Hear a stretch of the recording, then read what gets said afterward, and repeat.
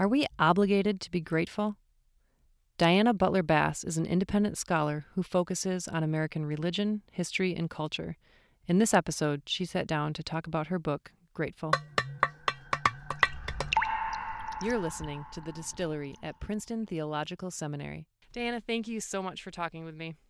Well, I'm glad to be here, and it's been a great week with a Buechner workshop, and it's been fun to talk about the book that I have coming out next spring. Yeah. Well, we are very excited to talk to you about your book. So you are writing, or you have written the book on gratitude titled Grateful. Yes. And usually in talking to folks about a book, the source of that book flows either from a problem that they see in the world or some sort of internal conflict they've had that they're wrestling through. So can you talk about why you would want to write a book like this? Well, I didn't want to write a book on gratitude because one of my sacred rules of writing is that if you're going to write something, you should know something about it. And I confess the whole sort of spiritual practice of gratitude has always been a bit elusive to me. And the first chapter of the book is actually called Confessions of an Ingrate. So it arose in a simple way, in some senses, the way most of my books emerge. And that is at the end of Grounded, which was my last book, my editor, now agent, came to me and said, what should you write about? What would you like your next book to be about? And over a course of years, he and I had noticed that every book that I write emerges from a question that I left unresolved in the former book. And so I realized I'd just written this beautiful book about nature and neighbor, and there's a picture of a tree on the cover of Grounded. And I had thought, oh gosh, well, what grows on a tree? Fruit. And I'd never read a book from a liberal, progressive Christian perspective on the fruit of the Spirit. So my first sort of take with Roger, my agent, was I want to write a book on the fruit of the Spirit. And so we looked at the Galatians verses where they appear, and he said, oh my gosh, there are 9 of these. And I said, yeah, that's a lot. And he said, knowing you, that's going to take you 9 years to write that book. Why don't you write on one? And I got very sort of honed in on the fruit of joy. And I did not know that Miroslav Wolf, for example, at Yale, is doing this project on joy that had sort of gotten past me somewhere in the news cycle. But I got interested in the idea of joy, and I started looking it up. And almost all of the first people that I read something short regarding joy all said that joy was related to gratitude. And I thought, well, that's interesting because gratitude is such a popular word in our culture right now. So I said, well, instead of taking joy directly, I could come at the whole thing through the side and do gratitude. So I was really leaning that direction, and then Roger and I talked again, and I said, I'm having trouble picking which one of these I should go with. And I said, what do you think? And he looked at me and said, I think you should write about gratitude. And so that was like, okay. Decision made. Yeah, absolutely. Deal with the inner ingrate. That's right. And, it's funny to confess this, but, why not? Part of my struggle with gratitude came after Grounded. And, here I am, I'm a writer, and a lot of people read my books, and I've really been blessed in significant ways with this lovely career, this lovely vocation of writing, and people who care about what I write. But I actually felt angry because I have, I'm not Anne Lamott. I'm not on the New York Times bestseller list. And so while people would look at me and say, oh, she's really successful, I would look at others and say, I'm not good enough. Mm-hmm. And that gap for me had created a real inner turmoil about being able to appreciate the life that I have. And so when I was thinking about gratitude, and then Roger, who I've known for years and who is as honest with me as any human being can be, besides my husband, it's really Richard and Roger who hold me to account on almost everything. Then he said that he thought I needed to write about gratitude. I thought, well, I wanted to write about the fruit of the Spirit. I think that's the work of the Spirit. Yeah. So lay some groundwork. So when most people hear the word gratitude, what's the first thing that comes to mind? And is that how we should think about gratitude or not? I think most people think, first of all, of a feeling of surprise, appreciation, of maybe humility if somebody does something nice for you. So gratitude as a feeling is probably the primary way people engage gratitude in our culture. Mm-hmm. And that is true. Gratitude is a feeling. It is an emotion or a set of emotions. But it's a lot more as well. Mm-hmm. So to just, for example, there was a question that the Pew survey, the American Religious Landscape Survey, asked about gratitude. They're trying to measure spirituality, which is interesting. A lot of organizations are trying to figure out how to measure that now. And Pew put a question on their 2014 survey, and the question was, have you in this last week felt a deep sense of gratitude? And 78% of Americans said that they had. And I got fascinated by that statistic because, one, 78% of Americans don't agree on anything. Yeah. It's very rare to reach that kind of level of numerical assent on any kind of national survey. And I just kept thinking, well, what do they mean by it? And, you don't know that when people are answering a survey. But the word, have you felt a deep sense of gratitude, sort of tipped me in the direction of at least assuming that most Americans, first of all, think of a feeling. Yeah. And so what else is going on? So feeling it, there's like a psychological side to that. Mm-hmm. And then you've mentioned to me that you also approach it as an ethic. So can you describe what you mean by what's an ethic of gratitude? Well, I was fascinated by the literature around gratitude. It's written by primarily, the serious literature on gratitude is written primarily by two different groups of people. One is... What do you mean when you say serious? Oh, just well, to tease it apart. Yeah? Yeah, that's a good question. There's a lot of popular literature on gratitude that's written by the self-help community. And there's a surprising amount that's written by like Pentecostal pastors' wives. Mm-hmm. And so there is a kind of a pop literature of gratitude in that way. But then there's really serious academic studies of gratitude. And they're written from primarily two fields. One is psychology, therapy, and this whole sort of field that's now called positive psychology. And so positive psychology is very serious. I'm sure there's a professor here at Princeton, at least one, who has a PhD in positive psychology. And they're the people who are studying things like virtues and happiness and trying to figure out what helps people arrive at a life of flourishing. And so that's mostly in psychology. And then the second group of people who are writing about gratitude are mostly philosophers. And those are people who are looking at structures and systems of gratitude and how they have functioned intellectually, politically, and economically, mostly in Western culture over the last 1,000, 2,000 or so years. And so there's a real divide in the literature. There's the literature of emotion and human wellness and human wholeness. And then there's a literature that really is about what I would call a literature of exchange or reciprocality. And so if you went to the Stanford Encyclopedia of Philosophy, for example, which I have read this article, there's a large, substantial article on gratitude.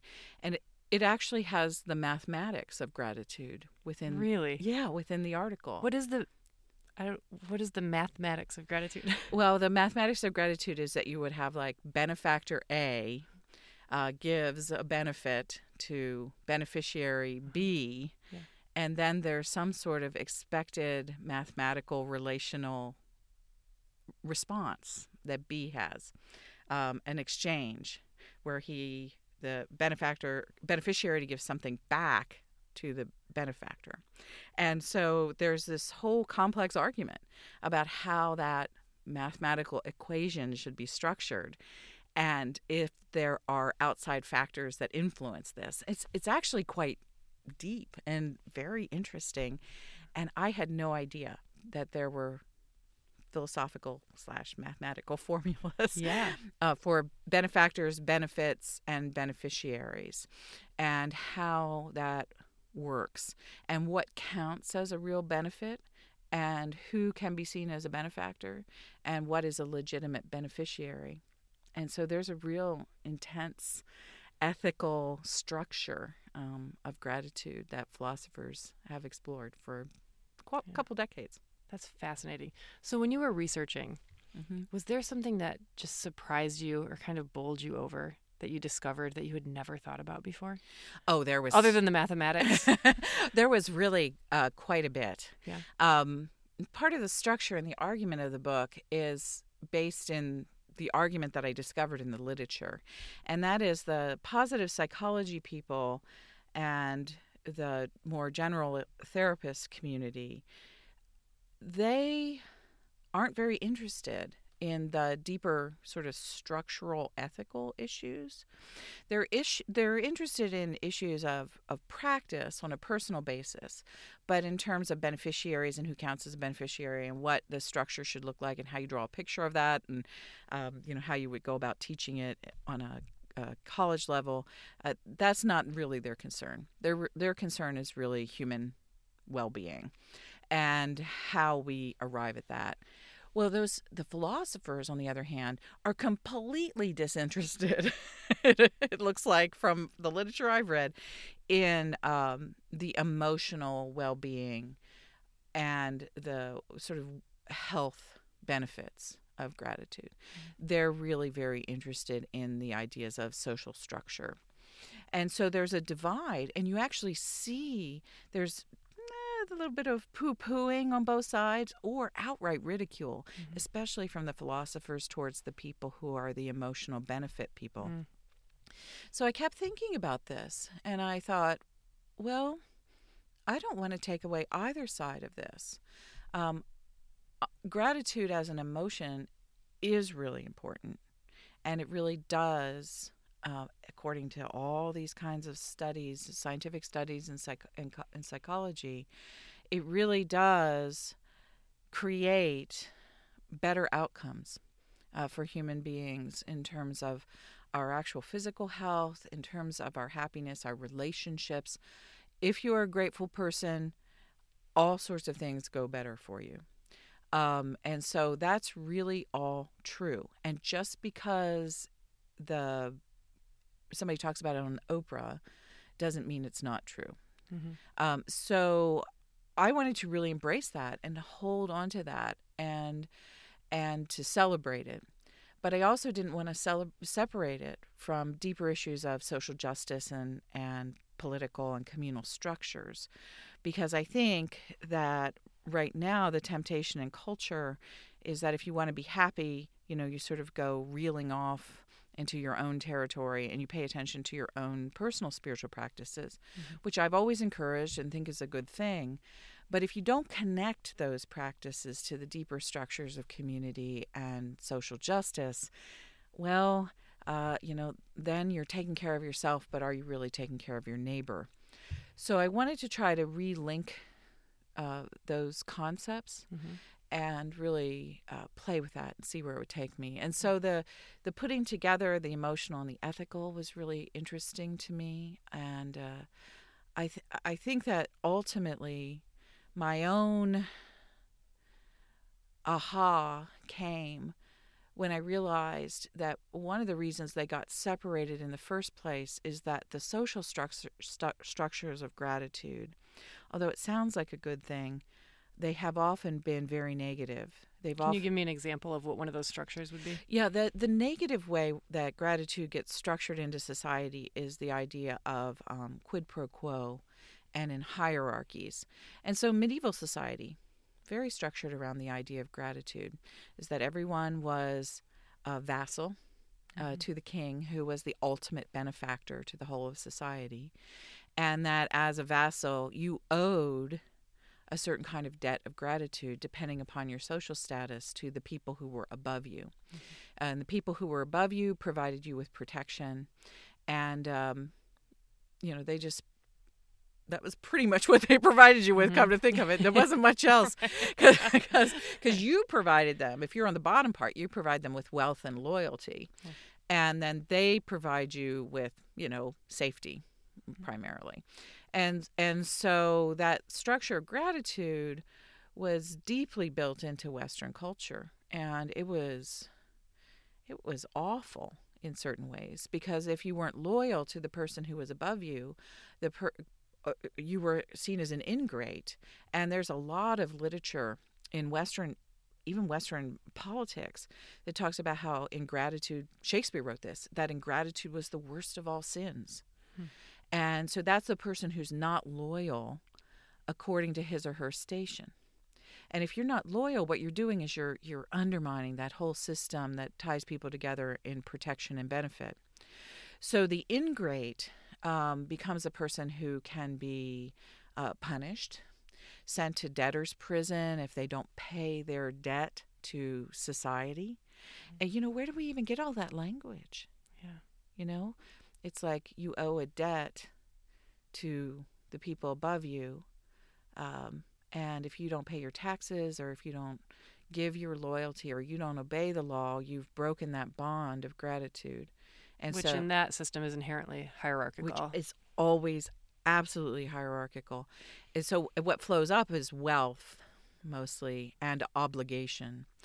And so the people on the bottom, they put a lot into the system, and they get precious little in return. The people who are at the higher levels of the system get a bit more. So if you're sort of an upper vassal, the brother of the king, or a knight, the king might reward your loyalty or your tithe payment with a beautiful piece of land, or you might get to marry the king's niece, or something to that effect. So there were better benefits if you were higher in the system.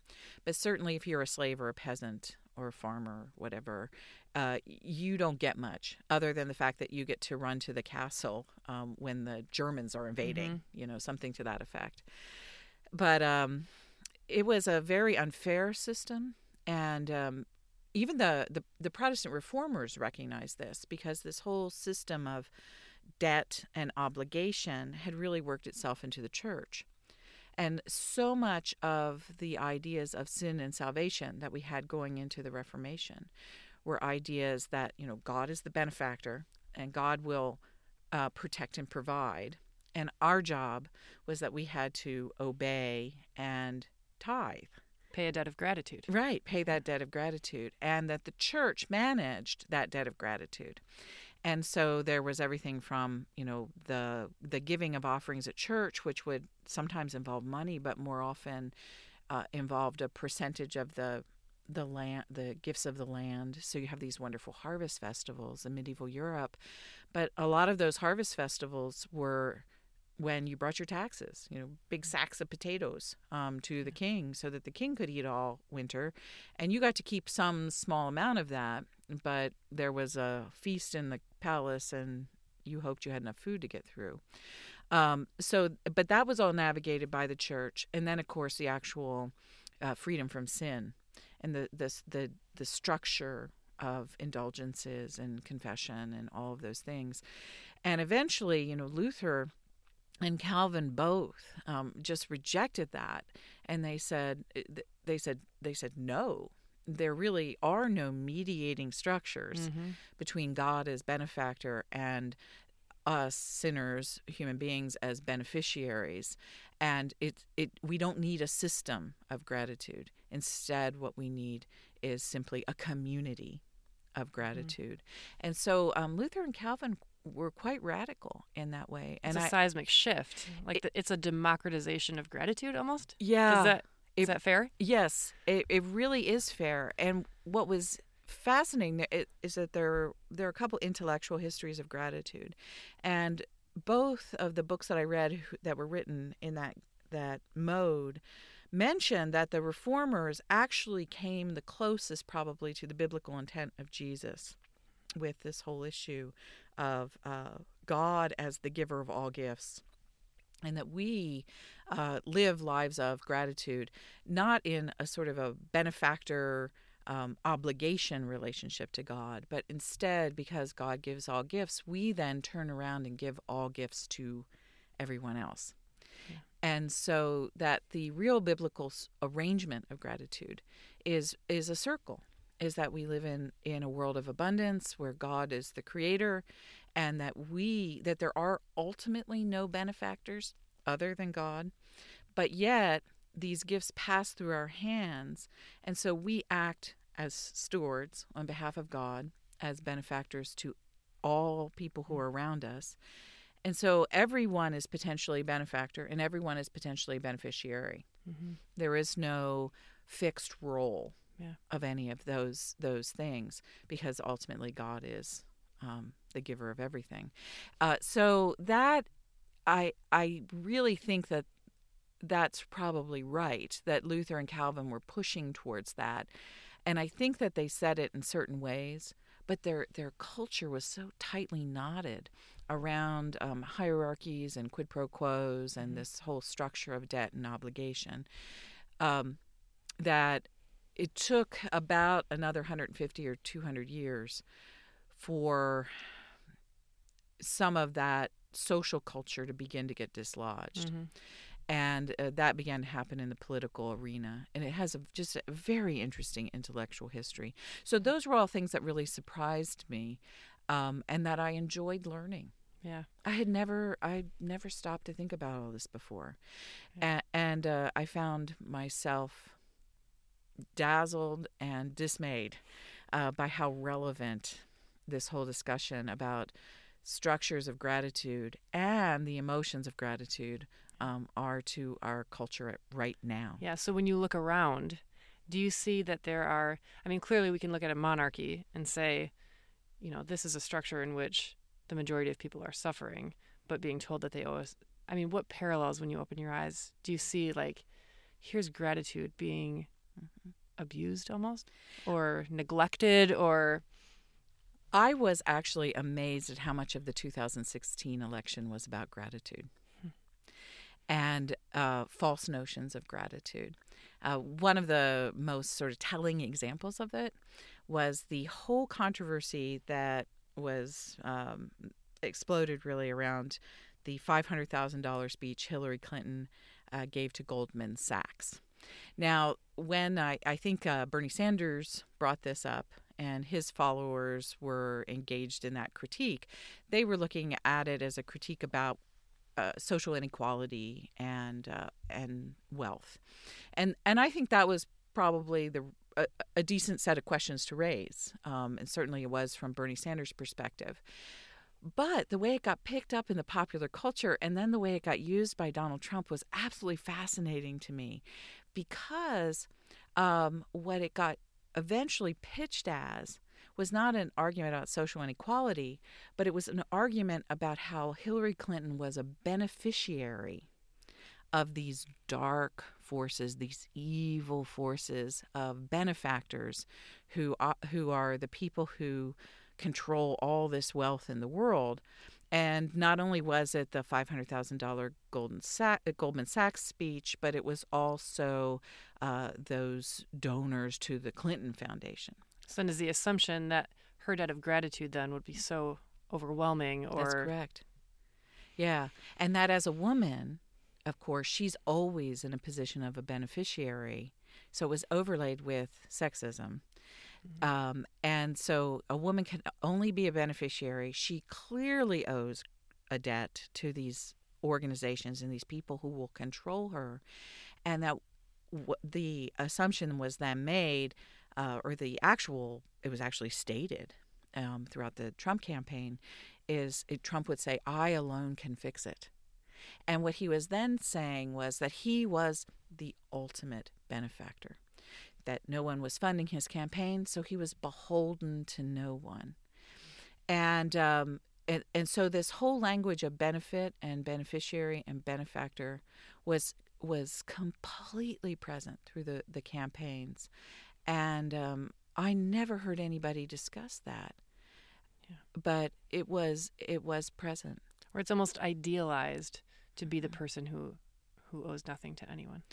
Yeah, and it was interesting today while we're taping, the James Comey testimony is on. Who knows what this is going to be by the time people are listening to this podcast. But the thing that makes Trump more angry than anything, obviously, is people who are disloyal. And that's because Trump lives in a hierarchical system of gratitude that's structured exactly like our medieval, and actually going back to the ancient Roman world, ancestors structured it. A structure of power, a structure of authority, a structure of a single person on top who is the ultimate benefactor. And then everyone has a slot underneath that depending upon their wealth, their privilege, their race. And I was really intrigued while the campaign was going on, I'm doing all this research, is that clearly President Trump was not only claiming he would be the ultimate benefactor, but he also was claiming that the problem with America is that all of the wrong people were receiving benefit. Yeah. And so what he was promising his followers and his voters was, I know that you feel like other people have moved ahead of you in the beneficiary line, and that those people, black people, gay people, immigrants, whatever, they're not real beneficiaries. You, my supporters, are the real beneficiaries of American democracy, of the American economy, and I'm going to make sure that they get out of the way and that you get the benefits that are the benefits of being an American. And so there was a powerful argument there, but it was based around what I would consider to be a corrupted structure of gratitude. Right. And so the promise there is just to reorder the hierarchy, not to actually change anything. No, it was actually to get the fake beneficiaries, in a sense, away from or out of the system or pushed to the bottom of the system, and the real beneficiaries, the people who deserve the benefit. And you hear not only President Trump, but you hear Paul Ryan, you hear Mitch McConnell. There's a kind of a deep language in some of the more extreme, well, I don't know if you can say extreme anymore. The Republicans are so confused about this at this moment. There are very good Republicans who don't think this way, but it's very clear that there's a part of the Republican Party who really believe in things like a deserving poor or a deserving beneficiary, and then there are people who are undeserving, and that kind of language is not really, I think, classically Republican, but certainly has been what's taken over the contemporary version of the Republican Party. But that's about beneficiaries and who deserves benefit, and we don't talk about that enough. And we don't frame it with a lens of gratitude on. No, at least I never heard anyone talk about it that way before. No, and I hadn't either. Yeah. Until I was, so deeply into this literature while the campaign was going on. And then every single time I turned on the television, there was a political example that matched what I was talking about. And this demand for loyalty just fits completely. It's like listening to a medieval king talking about his vassals. Calling them in and having them give loyalty oaths. That literally is what happened in the Middle Ages. And if you did not give a loyalty oath to the king, well, then you lost your land. You were driven off. You were sent into exile. And that's if you were lucky. Mm-hmm. Bad choice. The bad choice would be if, you'd be sent to prison or your head would be cut off. Yeah. Yeah. And then, your wife married to somebody else and your daughter sold into slavery. And so that's the way disloyalty was treated then. But it was all based on gratitude. Yeah. And so, but that's the false structure. And so following the Reformation, that false structure, and it took a while, was eventually challenged philosophically, and it was challenged by new ideas of democracy. So it was challenged politically. And one of the most interesting moments in the history of gratitude came when that challenge arose through people like John Locke and Adam Smith, really. They separated the political and economic realm from this structure of gratitude, and they let gratitude, as this one author says, they left gratitude to the domestic sphere of women. Oh, wow. I know, isn't that great? And so one of these books said, so the only place that gratitude appears is in the novels of manners by people like Jane Austen. And it was just like, it was dripping in condensation. So you go from the like monarchical model of it to a domestic. The domestic model. That's correct. It's so dramatic. It really is. And then the domestic model is ridiculed because it's the sphere of women. And so when I read that, I thought, darn right it did. And Jane Austen was brilliant about it.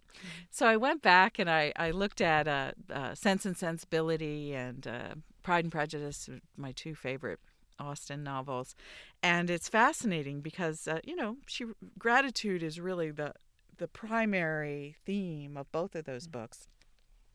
But what happens is that Austen doesn't domesticate it. She actually revolutionizes it. And when you get to the end, particularly of Pride and Prejudice, there's a complete revisioning of social structure around Pemberley, the manor, where Mr. Darcy and Elizabeth finally, are married and they make home.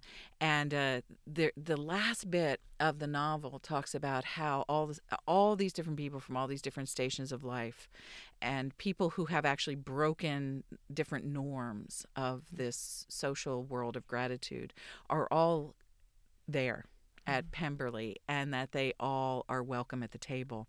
And I went, oh my gosh, Jane Austen was reading the Bible. Like, way to go, Jane. Yeah.